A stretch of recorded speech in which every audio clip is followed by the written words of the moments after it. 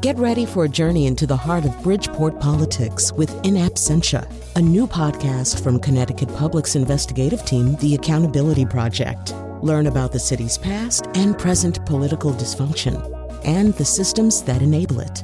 Tune in wherever you get your podcasts. Funding provided by Francisco L. Borges and the Melville Charitable Trust.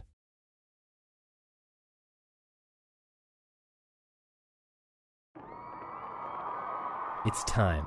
The audience is going nuts out there. I can't go on. What do you mean you can't go on? This is Shaboo. The joint is packed. Everybody's here to see Big Mama Wolf. I'm in a weird mood. What kind of mood? Well, I woke up this morning and nobody was in my business. I don't understand. I said I woke up this morning and nobody was in my business. Now I can't reach no ophthalmologist and I'm stuck here with true alternating strabismus. That's an eye condition, right? I woke up this morning, nobody was in my business. I said I woke up this morning, and nobody was in my business. Well, I can't reach no ophthalmologist, and I'm stuck here with true alternating strabismus. I think you got the blues. Do I? Are you sure? The whole time I've been touring as Big Mama Wolf, I've never actually had the blues. Please don't tell anybody that. Well, you've got them now. You got them true alternating strabismus no ophthalmologist blues. You're right. I'm going out there. Hello, Willimantic! I want to sing a song I wrote about an obscure optical problem in which the two eyes fail to maintain proper alignment.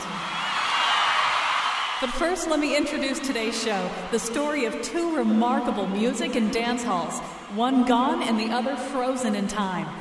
And now he got fired by Aerosmith for using Joe Perry's hairbrush. Colin McEnroe.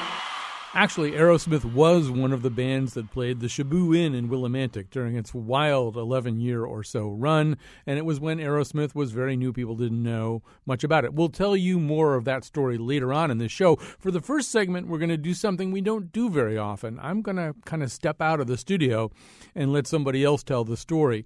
Earlier this summer, Betsy Kaplan, Kyone Wolfe, and Katie Tolarski went out to this remarkable facility called Thrall Hall in East Windsor. The story was so colorful and so different, we decided to tell it a different way. Katie's the executive producer here at WNPR, but you know, like Liam Neeson, she has certain skills, and she's a great audio documentary writer and producer. So she took this story over. She's going to tell it. I would recommend, if you're near a computer while it's going, if you can get on WNPR.org right now and look at the photos taken by Kyone Wolfe out there, you'll get kind of a sense. It's almost impossible to convey what Thrall Hall is like, even with a really good radio documentary. So for the next few minutes anyway, Katie will be telling the story. I'll be coming back afterwards to tell the story of Shaboo Inn with David Foster, the story of rock and roll and jazz and blues in a very obscure corner of Connecticut. But here goes Katie. You might say that the two great loves of Edwin Thrall's life were his wife Flicka and his daughter Jeanette, his only child who he wanted to protect. She was a cheerleader and she was into acrobatics. It's just like throwing these young people to the wolves. When they got out of high school, there was nothing except beer parties out in the woods somewhere. So he built his third great love, a square dance hall, a place where his wife could dance and his daughter could be safe. Well, I wanted a place to call square dancing. I wanted a place for Jeanette to have her friends and give them recreation that we thought was civilized and moral and helpful and would last them as long as they lived.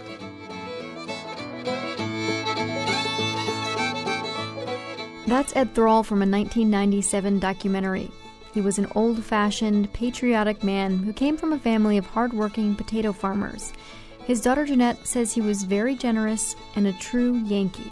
Through and through, heart of gold, he would help anybody. He took in every stray cat there was. We had people living in campers or up in the apartment. You know, he always helped people. So he had a heart of gold, but he also had a very strong, stubborn streak. Thrall died in 2003 at the age of 84, and he was stubborn till the end. Not long before his death, he spent 6 months in prison for getting into a shootout with local police. and it wasn't the first time that happened. He shot a gun into the air and at the tire of a cop car. He would say he didn't intend to hurt anyone, but to protect what he considered his, the 20,000 square foot dance hall, the building that he spent 10 years meticulously constructing. He had a very strong sense that his property was his to do with what he wanted. And when he first got the permit, there was no zoning, but then zoning was put into place, and he didn't like it. And the town and he started to butt heads, and it got very ugly. When Jeanette remembers her dad today, it's mostly with pride for what he's accomplished. But when she reflects on the ugly days, there's sadness too, remembering how hard he fought for what he built and how that fight changed him.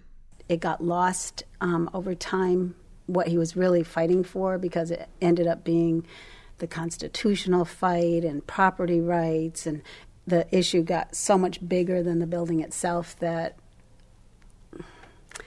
I think it just took on a life of its own, and the building was sort of secondary at that point. Mm-hmm. And he threatened to burn it down when the town foreclosed. He didn't, thankfully, but at that point, his principles were more important than the structure.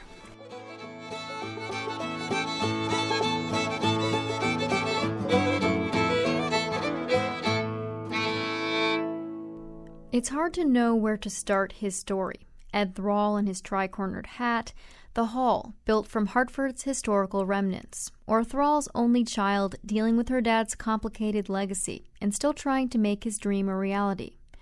Today, the property is only slightly different than it was when Thrall was alive, at the end of a long winding driveway, across from the family's old potato farm, an L-shaped structure covered in black, brown, and purple shingles.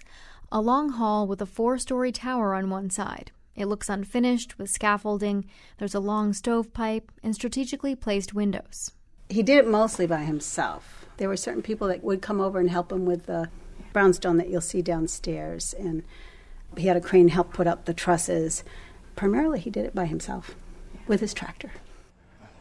This is a project and a half. Yeah. Let's go in.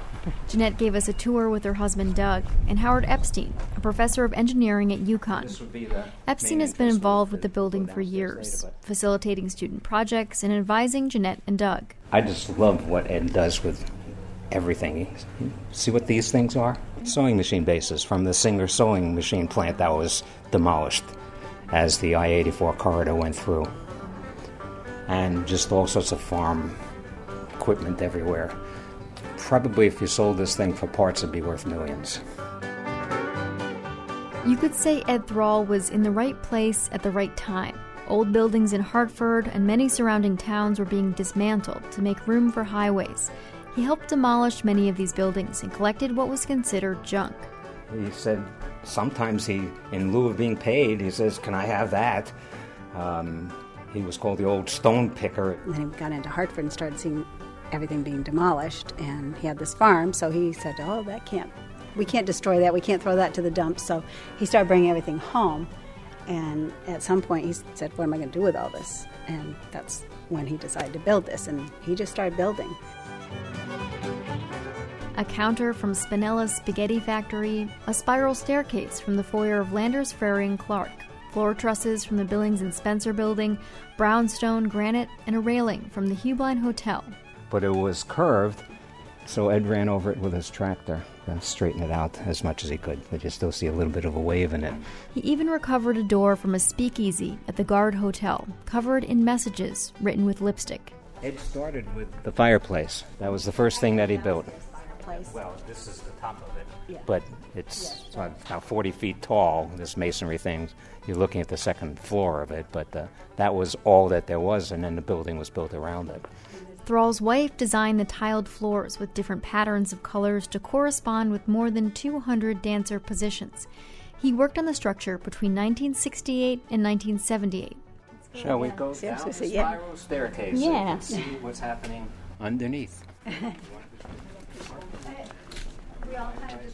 The enormous basement has a fountain, a meeting room, and a rundown kitchen. So this is where people would eat, the meeting, and then dancing upstairs. So that's how he envisioned it. On the opposite end, the stairs lead back up to a stage and a maze of rooms winding up the structure. It's like one of those dreams that you have. You just open another door and there's more, and it just keeps going on and on and on. What Ed Thrall hoped would eventually be a general store, an apartment, and the platform of a giant slide for kids. Well, they would square dance at the Storeton Village in the Big E. And, of course, I was always there by myself, and so I would go on the slide. So he was going to bring one here to me, being the spoiled only child, right? But he thought it was a good idea to entertain the kids. The dance hall itself is 70 feet wide, lined with benches. The floor is bouncy. It's not quite as much when you get to the middle, but as you'll see what the support was. The support is a whole lot of truck tires. Tires connected by hoses so that the pressure can be adjusted depending on how much bounce you want. The bounce is pretty good when you have 50 dancers. During one of the weddings, they were all dancing, and we were underneath, and it was like, whoa, it really works. So. Jeanette and her husband got married at the hall 30 years ago, one of a few private weddings and events they've had on the property. They aren't allowed to rent it out now because it isn't up to code. It's a problem that her dad dealt with from the time the hall was being built to his death. At one point, the town put an injunction on the property to keep Ed Thrall from hosting events, which they thought were too dangerous. He, of course, didn't listen and ended up in prison for 50 days. It started probably getting uglier while I was in college, so around 21, and it went till my dad died. No, probably till 2002. He held a few events, some where the police actually showed up to dance, but he couldn't shake the bad relations between him and the town. And it wasn't only the police shootouts that led to a rift in his own family. The dark stain on Ed Thrall's legacy came when he invited the KKK to town to have a rally on his property. I guess it hit its crescendo in '86. We got married, and we were living in Atlanta, and we decided to move home. I'm not sure I can tell the story. Yeah, it was right about the time our daughter was born, and we very much disagreed with her father. Her father, we believe, was very much misled, and we tried to explain that to him, that this is not what you think, and this will not be interpreted as you think. And it was a little more strongly stated than that. And short story, he disowned us. Jeanette and Doug said that this period in their dad's life is why they shy away from interviews. They said that the KKK misrepresented themselves to Ed, posing as a property rights group. They said that the group took advantage of Ed's anger towards the town and used it for their own publicity. In interviews, Ed Thrall said that the organization was strictly business people and not racist, despite the fact they held a cross burning on his yard. Whatever the case, it cost Ed Thrall a lot of credibility in the community. And it wasn't till after the baby was born that we reconnected. Every time this story is told, that's obviously the big flash that shows up that says, here's where that happened, and it's been misrepresented.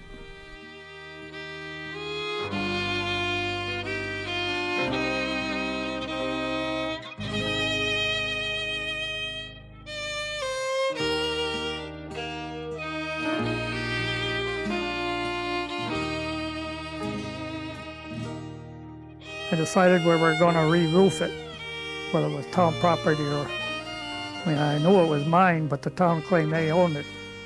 We needed a crane to put the materials up there, the pallets of roll roofing and cement, heavy stuff that I'm not man enough to carry up several flights of stairs. The crane was putting it up when part of the town maintenance crew saw us up there and called the selectmen, who called the police, who came and demanded we were criminal trespassing on town property. I happened to have a good 12-gauge shotgun, and I went in and got that where it was hidden, and I let it go off, which set off the incident.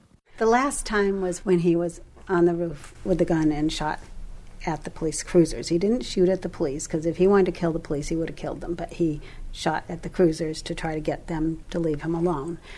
And he was trespassing because it wasn't his property at that point, and he had unlawful shooting, all of the above, and he was convicted and went to jail for 6 months, and he was 78 years old at that point. While he was in prison, Jeanette and Doug made an arrangement with the town, which had foreclosed on the property, to buy it back for $100,000. You know, the reason we bought it was so that he could come over here, and I think it probably knocked the stuffing out of him. The fight was what kept him going too. He was mad, you know. We were never quite sure if he was glad we did that or not. If he was glad that you bought it? Yeah. He thought that was giving in. The alternative was the town would have sold it to somebody who would have probably developed it. But to him, it was us giving in by purchasing it. The way his court case went, he couldn't walk on the property after he got out of jail, or he would be back in for 3 years. When Ed got out of jail, he was tired and weak, essentially bedbound until he died 6 years later. During that time, he only took a few more trips across the street to his dance hall.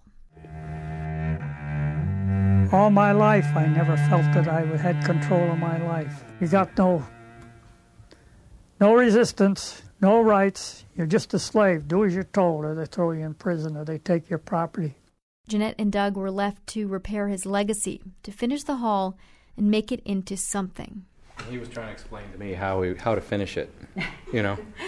As he was saying, well, you know, you just got to put some big lumber down there and cover it with foam and battleship linoleum, and, you know, he had a whole plan, you know, how the thing was going to come together. Till the day he died. I mean, he would tell us, everything that had to be done. And he'd talk about this, like, you're going to finish this. Yeah, okay, yeah. After I get home from work. I mean, what we'd love to do with it is make an event facility, because it's a great place for a party, and people love to come here, and there's, you know, it's big, you can have large groups, and so we'd love to be able to get through the zoning and the CO and all that, right. And have it be a legal structure and have it be where people can come, because it really is a place people should come and enjoy. It should be a destination point, and I think it would be good for the town too. Jeanette, Doug, and Howard plan to keep working at it until Edwin Thrall's Hall is open to the public. I mean, there's so many things you could have. You could have plays, you can have weddings, you can have concerts. A music venue would be fun. Class reunions. All that.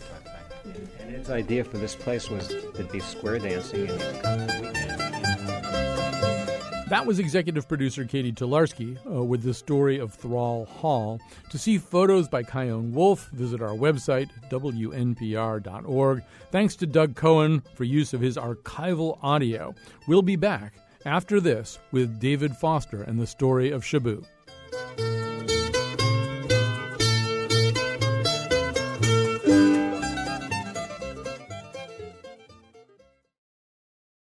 So it's music hall day here in our lives. That was one kind of music hall story. I have to say, talking about music halls, I mean, for me, being a person of a certain age and growing up in Connecticut, you say music hall, I say Shaboo. Shaboo, it was in eastern Connecticut. And I just, David Foster and I have been looking at, I've got a really comprehensive list of everybody who played at Shaboo. And there were certain acts that kind of were known as Shaboo acts, maybe James Montgomery Band, James Cotton Band, NRBQ, Jonathan Edwards, Bonnie Raitt, Roomful of Blues, Orleans. But then, but B.B. King, Muddy Waters, Freddie King, Buddy Guy, Junior Wells, every blues act you can think of played there. Every rock act, Joe Cocker, Eric Burden, Dr. John, David Crosby, Todd Rundgren. As things went along, as we headed sort of more towards the 80s, AC/DC, The Police, Elvis Costello, Journey, Hall & Oates, The Talking Heads, Iggy Pop Television, The Cars, The Ramones. Everybody from basically Count Basie to The Ramones played Shaboo at some point or other. So David Foster, the guy who made that all happen, starting at the tender age of 19, is here in studio with us. Explain what this was for people who have no idea, who've never heard of Shaboo. First of all, the building was well over 100 years old by the time you got your hands on it, right? It was an old sort of thread mill from the Thread City days of Willimantic? It was 1800s, and it was a thread mill. It was 6,400 square feet per floor. One of the nice things about it was all wood, so it had a really nice sound to it. Now, the other thing it was it wasn't It was really kind of in the middle of nowhere. I mean, not that Willimantic is the middle of nowhere, and not that it was really exactly in Willimantic anyway, right? It was technically in Mansfield. It was in Mansfield. Yeah. Yeah. But, I mean, it wasn't near a big city. So how did you get everybody to come there? How did all of these acts wind up in this place? Well, I mean, I think we were pretty lucky as we were planning to open it in the summer and doing all our work. And we went up to Boston University to see James Montgomery for the first time. Mm. And lo and behold, who was the opening act? It happened to be Aerosmith. Mm-hmm. So we got to meet both James and Aerosmith that night. Mm-hmm. And I negotiated a booking with Stevie Tyler at the side of the stage in between a fight that he got into with a patron. And, we told him we were going to open this club in Connecticut, and we had hotel rooms up above, and that we could also put them up, and would they be interested in coming to play for a few nights? Mm-hmm. And he goes, well, yeah, we'd love to play there. And I said, well, we've got like $700 for the week for you if you'd like to play. And he said, how about $1,000? He said, no, we can't really do that because we only charge $1 to get in, and we buy everybody their first drink. Mm-hmm. But we'll put you up, and we'll also give you a bottle of gin every night, the band. So the deal was cut, and they ended up playing the second week we were open. Wow. And at that time, Aerosmith wasn't necessarily a name to conjure with, right? I mean... No, they were unsigned, and they were basically doing Rolling Stone covers and showed up in a school bus. Mm-hmm. That was how their mode of transportation was. I'm guessing having Aerosmith stay overnight, even then, in any facility that you're nominally in charge of, is something of a risk. I mean, like, what did the upstairs look like after they'd stayed? It was sort of like hoodoo man. I mean, we don't know if we were more scared or they were more scared when they saw the upstairs of the Shaboo. So it was a toss up in the end. But but they went for it. They were very happy and they liked it, and we had a good time with them. Our bartenders were all female at the time, so it was their first. How would you say? Their first meeting with spandex pants, and the whole band was in colored spandex. So they were going, boy, they're kind of strange with the spandex, and the shag haircuts. Okay, we've got a lot of artists to talk about, a lot of stories to tell here, but just to sort of give you a sense of how Shaboo sounded. Fortunately, a lot of recordings were kind of made right off the soundboard. So one of the bands that I mentioned that was really kind of a Shaboo band was the Fabulous Rhinestones. And once again, if you were sort of from the Northeast at that time, you knew about the Fabulous Rhinestones, an amazing, amazing band. And so let's just hear them getting into their act one night at Shaboo. Night is for you, Shaboo. I guess the Rhinestones have played here at the Shaboo about 100 or 200 times, I don't know, over the last 8 years. It's a wonderful thing for us that we can just keep doing it. People keep showing up, taking pictures of us. It's great. It's really great. It's good to see each and every one of you. We're going to send this out to all y'all. That's right. You've been gone away so long. Now at last you're coming home, girl. I'm sitting here passing time, trying to turn my thoughts into rhyme. It's just my way of telling you how much I've been missing you. All right, that's the Rhinestones. And so, as you were doing this, David, first of all, you were 19, right?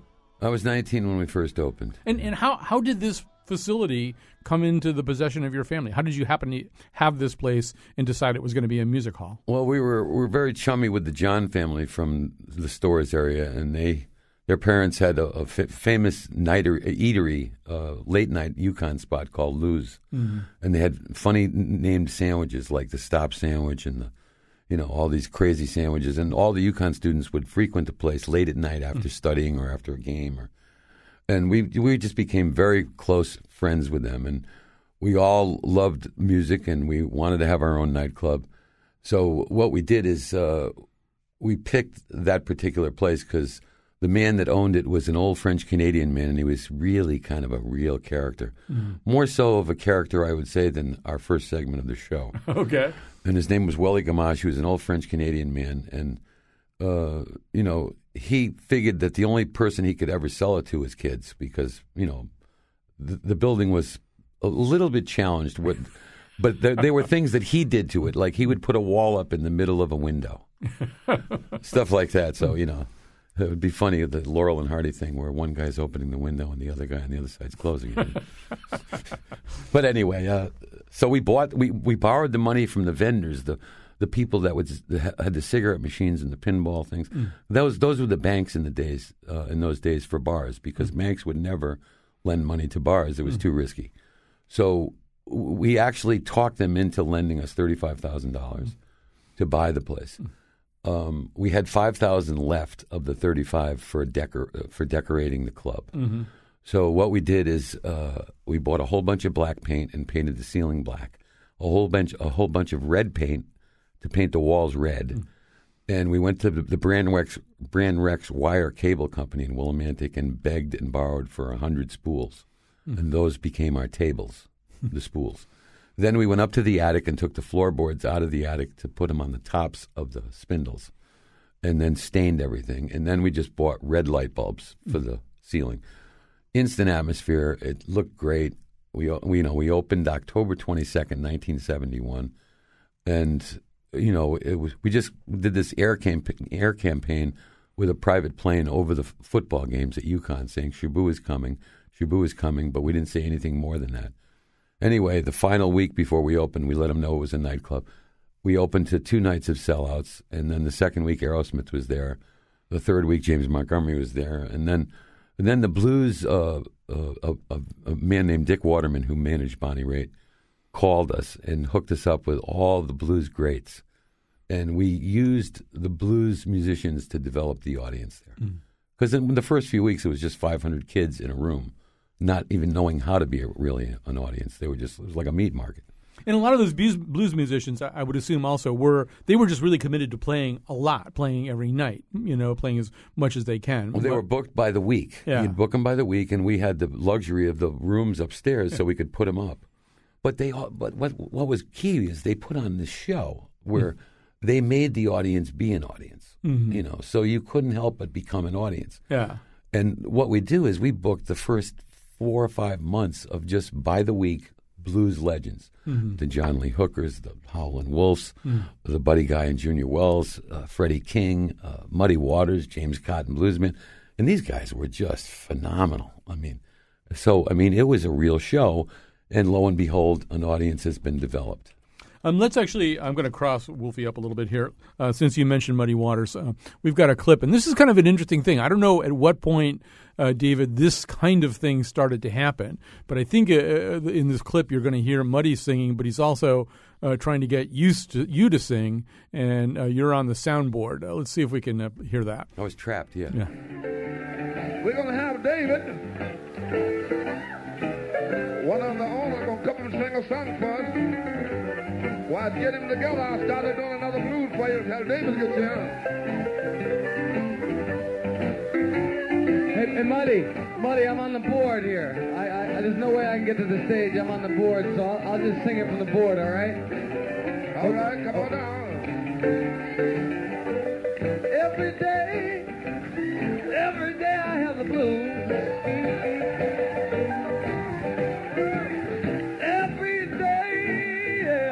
Every day I have the blues. So if you see me running, don't you, I hate the blues. Nobody loves me. Nobody seems to care. Nobody loves me. No one seems to care. Speaking of bad luck and trouble, well, you know I have my share. I'm gonna pack my suitcase, move on down the line. All right, I'm sure David wants us to play that whole thing, but then we won't have any time to talk. So how did that happen? I mean, there's a lot of people who own music halls, but they don't sing with Muddy Waters. How'd that happen? Somebody had hipped him, and said that, the club owner can sing. And, I was so lucky because, they told everybody, all the blues guys, so I got to sing with Willie Dixon, I got to sing with Muddy Waters, I got to sing with Howlin' Wolf and T-Bone and, Cotton and BB. So, I mean, I got like a really major education in blues singing. You went to Blues University. Right. So, I mean, I was the luckiest guy in the whole world. And, to this day, I'm still, I shiver just thinking about it. We should say, I mean, David went on to start the Shaboo All-Stars, which are now the Mohegan Sun Shaboo All-Stars. He's also got a new release coming out called The Real Thing as D.A. Foster, because it's very confusing. You're David Foster, and then there's this other David Foster guy. Right. The famous guy made it obvious because this one's going to get released, through the whole country and all of Europe. So I have a real record deal finally. So we got to talk about some of these acts. And some of these acts we come in, and you don't really know what to expect. They don't know what to expect.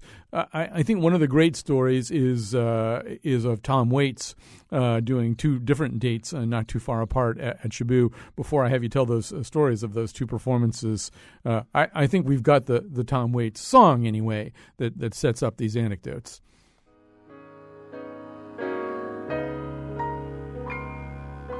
Piano has been drinking, my necktie is asleep, and the combo went back to New York. The jukebox says to take a leak, and the carpet needs a haircut. All right, so that's Tom. You booked Tom the first time, and basically what happens? We were early. We were too early on him. Yeah. Record came out, a little bit late for when our date matured. So what happened was there was about 25 people there the first night. Mm-hmm. And what happened is about halfway through the show, we had Shaboo animals. We had cats, we had dogs. And the Shaboo cat just decided to prance up to the stage and jump on the piano while Tom was deep in song, and Tom just was, wow, he was just enamored. So anyway, at the end of the night, he came upstairs to do settlement, and, I was thanking him and sort of apologizing, saying, sorry there wasn't a lot of people here. I think we're a little early. And he goes, no, man, this place is heavy, man. Who's the cat? So, I just said, well, would you ever consider coming back, like, at the end of the tour? Because I think we could really, do a much better job. He goes, yeah, man, this place is great, man. I can't wait to come back. I'll tell everybody to book me back here. Anyway, we called the agency the next morning, told them what had happened. They gave us a night at the tail end of the run. Mm-hmm. He came back, sold 1,000 seats, sold it out cold. And at the end of that night, of course, we're back in the office again doing settlement. I go, a little bit better this time, huh, Tom? You must have really enjoyed it tonight. He goes, nah. He goes, I dug it the first time. I mean, these are the kind of characters that I would deal with on a normal basis, So, and he was swell. He liked the 25 people and the cat. Yeah, he loved it. Yeah, he just loved it. And chain smoked through the whole. Oh yeah. And so, when settling up, how did that work? In other words, what did a performer take away from Shaboo? What was your typical arrangement? Usually, there were guarantees versus percentages. In most situations, because they were all represented by real major theatrical booking companies in either New York or Los Angeles. So, sometimes we took it on the chin. We might be a little early, but I think in Tom Waits' case, I think we got a pretty good buy because we were early on him. But. We always put a percentage clause in, so if business came, the artist was rewarded. Mm-hmm. Always. So. This whole idea of being early is interesting too, because you were early with some of these groups. I mean, the Police came and played there on the very first tour when nobody knew who the Police were. Was their second date in America? Second date in America, yeah, and the World Series, right? And it happened to be the World Series the same night, and it was a Monday night. Yeah. So we had everything working against us. But what had happened was the drummer's brother was the agent for the Police. Mm-hmm. So Ian Copeland, a famous booking agent, he called me and said, look, I want you to play this band next Monday called the Police. We were supposed to play Brown University. Something happened. I got to put them somewhere. I go, Ian, come on. I mean, it's the World Series Monday night. I haven't had a day off in 12 days. We've had major shows here. And he went, Lefty, do you want to do Iggy Pop? I went, yeah. He goes, well, you're going to work Monday night. He goes, I don't care. Just look. Charge $1 to get in. Give him the door. I just got to put him somewhere. Do me the favor. I went, and that's what our role was. Do agents favors. Our job was to break artists and prepare them for Jimmy Koplik. That's what our job was. And did you, in fact, is it true that you told Sting not to start playing until the World Series was over? The game. Well, what we said is, look, Sting was pacing in the bar room, and there was the 7th inning tie game, World Series, and there was 12 of us that were watching the World Series. It was a Monday night, so this guy's pacing, and we're going, hey, "What's your name?" He goes, "Sting." I went, "Sting, look, we're gonna go watch your band play tonight. You want a hamburger or something? Well, you want some food?" But as soon as the game's over, you can play your set. We'll all go in and watch you play your set. He was not happy. He was not happy at all. So anyway, the World Series comes to an end. We go in the back room, and all of a sudden he starts singing, Roxanne. We go, hey, this guy sounds good, man.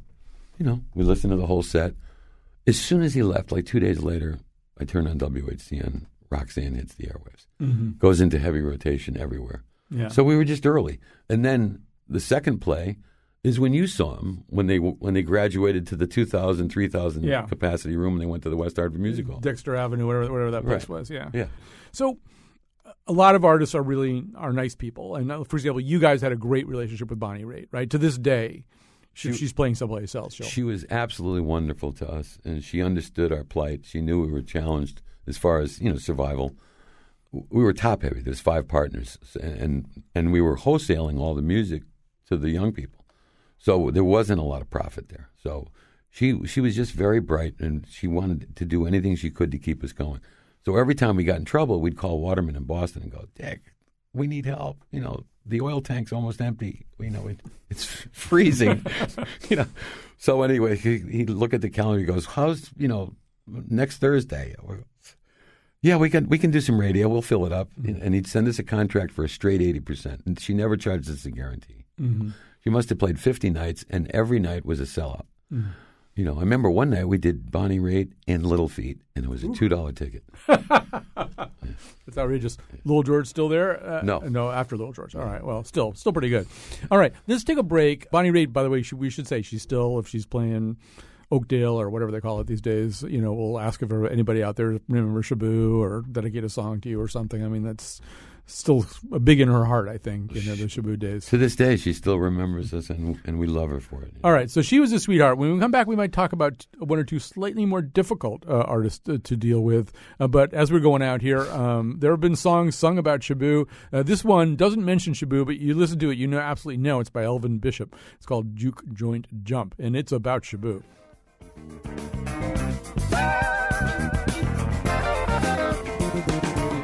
There's a jumping little juke joint way out in the sticks, half a mile down a dirt road off of Highway 6.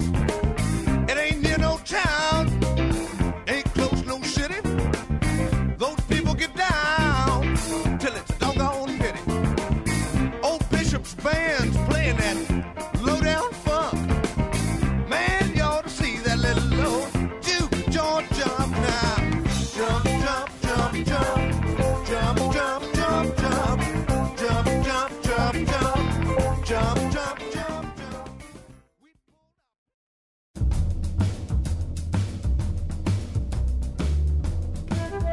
So I'm stuck here on this isthmus with true alternating strabismus. I ain't seen my optician since a week before Christmas. Now I got the blues about how bad my blues song is. Today's show was produced by Betsy Kaplan and me. Our interns are Josh Nalea and Nia Tyler. Greg Hill appeared in the intro and tweets for us at WNPR Colin. Katie Tolarski is our executive producer. The part of Bill Curry was played by Muddy Waters. For show pages, audio, and pictures of the Faith Middleton Show staff snorting Zantac at the Todd Rundgren after party, visit our website, WNPR.org.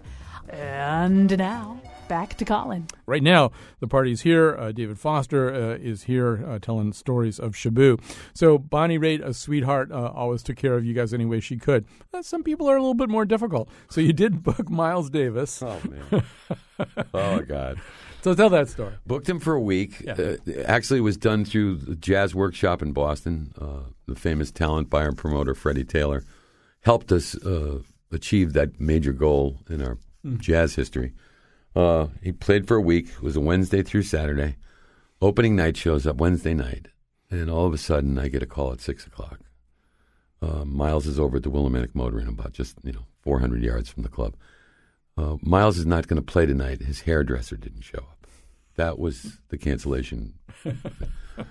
So I was just, I look outside. There's a line of 350 people out to the street. We hadn't even opened the doors yet. We're there. So I run to my office and I call Freddie Taylor in Boston. I go, Freddie, what is going on? I mean, we were just called by Miles from the hotel, and he's canceling opening night because his hairdresser can't work on his hair. I said, I can't. What am I to do? I got 300 people standing outside ready to come in. They've come from all over the state. He goes, Lefty, just go tell them the truth. Go out there and tell them the truth. They're used to the antics of Miles. And let them know that you'll honor their tickets for any one of the last 3 days. I said, well, I can't. The last 2 days are sold out. Well, that you'll honor the tickets tomorrow night. You got room tomorrow night to honor these? I go, yeah, where's room for tomorrow night? He goes, just go tell them the truth. I go, they're going to stone me. He goes, I promise they won't. They're used to it with Miles. So anyway, I meekishly go out the front door and I make the announcement. And he had said to me, tell the truth. Just tell them because they're used to it. Anyway, I told them the exact truth. Nobody stoned me. Nobody threw anything at me. Nobody booed. They just turned around, went back to their cars, got in their cars, and drove away. I told them that tickets would be honored tomorrow night. Anyway, the second night rolls around, and full house, just sold out. I mean, he never faced the crowd. He played with his back to the crowd the entire 3 days that were left. And he called for advances for money every 3 hours from the hotel. Now, the second night, when he finally appeared, he didn't have a car. He didn't have anything, so he needed a ride back to the hotel. At the time, I had a Chevy Impala with a bench seat, so I figured I'd be a gentleman as the promoter and open the door for Mr. Davis to get in. He walked right by the front door and gets into the back seat. So it was sort of like, white boy, you're going to show for me over to the hotel. Anyway, it happened to be my birthday. So I bring him over to the motor, and it takes about 3 minutes to ride. And he's mumbling in the back seat and does not get out of the car when we get there. So I figured it out after about 15 seconds. He's waiting for me to go open the door. Right. So finally, I go, I don't want to spend the night here. This is the longest 20 seconds of my life. I get out of the car, and then I go open the door, and I'm pretty frustrated at that point. And he puts his hand out to shake my hands. And a bell went off in my head, Colin, and I just went, that'll be $20. If you want to treat me like that, you're going to pay me. So he went right into his pocket, gave me a $20 bill, and I felt much better. Then I went back to my birthday party, had cake. But, I mean, that's the kind of negative stuff. I mean, sometimes they were tough, I love the playing with his back to the audience. Laura Nero, who played Shaboo, she would occasionally do that, too. She would, but I think for a different reason. I think she was too anxious to look at the audience or something like that. And she was so shy, yeah. She was just... Maybe somebody who was an amazing songwriter. Performing maybe kind of a challenge. Right. There were more singer-songwriters than entertainers. Yeah. We got a lot of calls here. Let's talk to Tom in Colchester, find out what happened to him at Shaboo. Hi, Tom. You're on the air. I went there, to see Rick Derringer, a rock and roll, hoochie kook type of guy. Anyway, I walked in with my 16-year-old teeny bopper girlfriend, drinking, I was just 18 back then.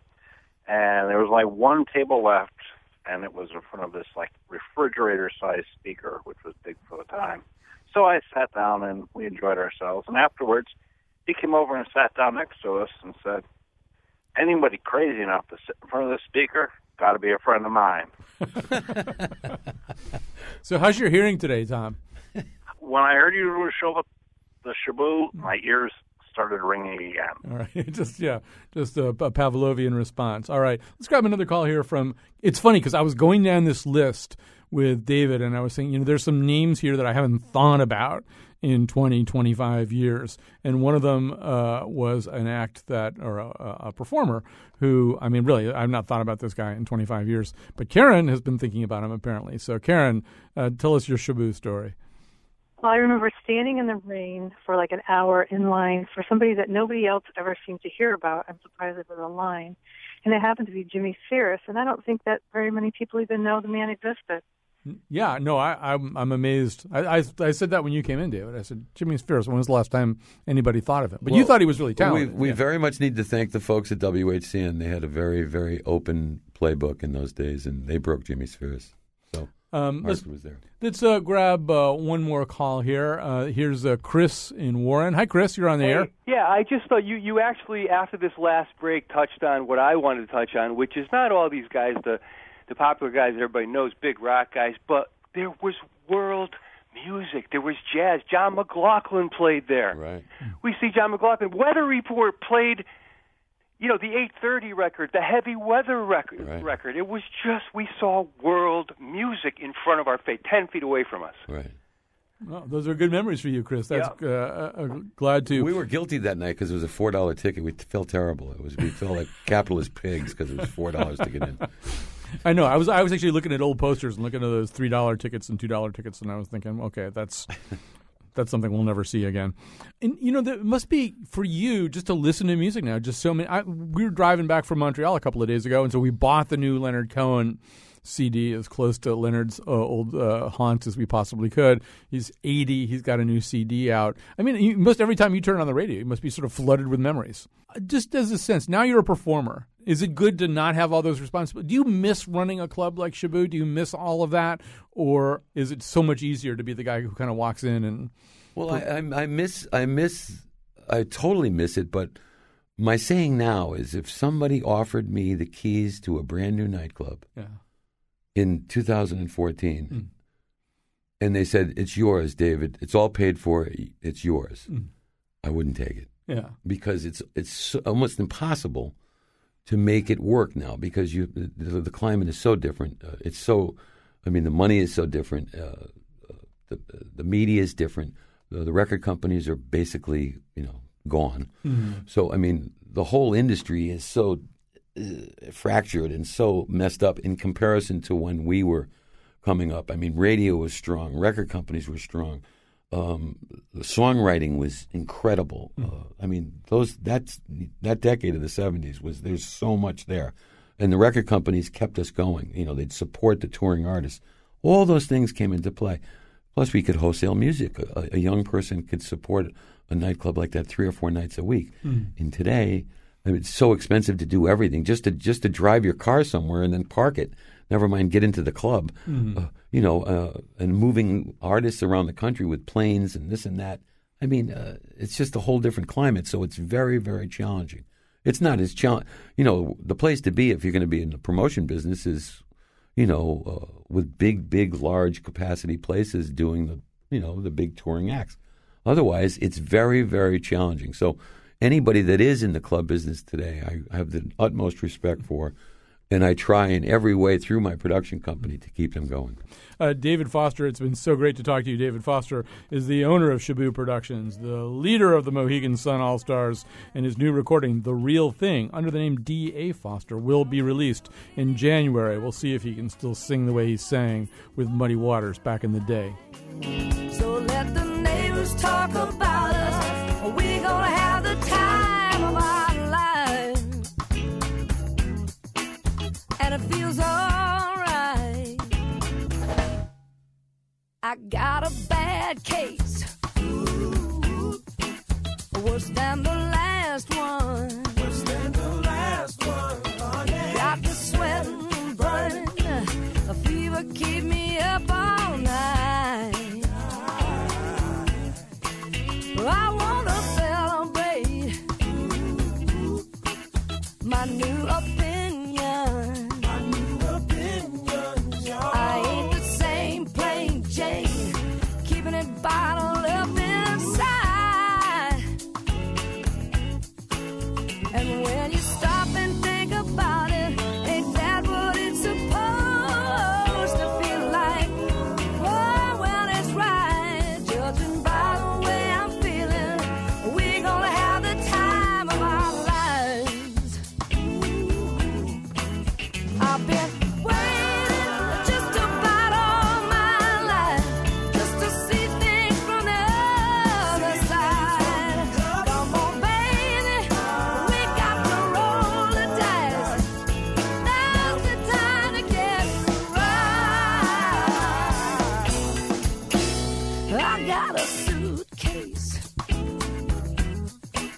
no need to pack much. Come on and ride with me, baby, 'cause we're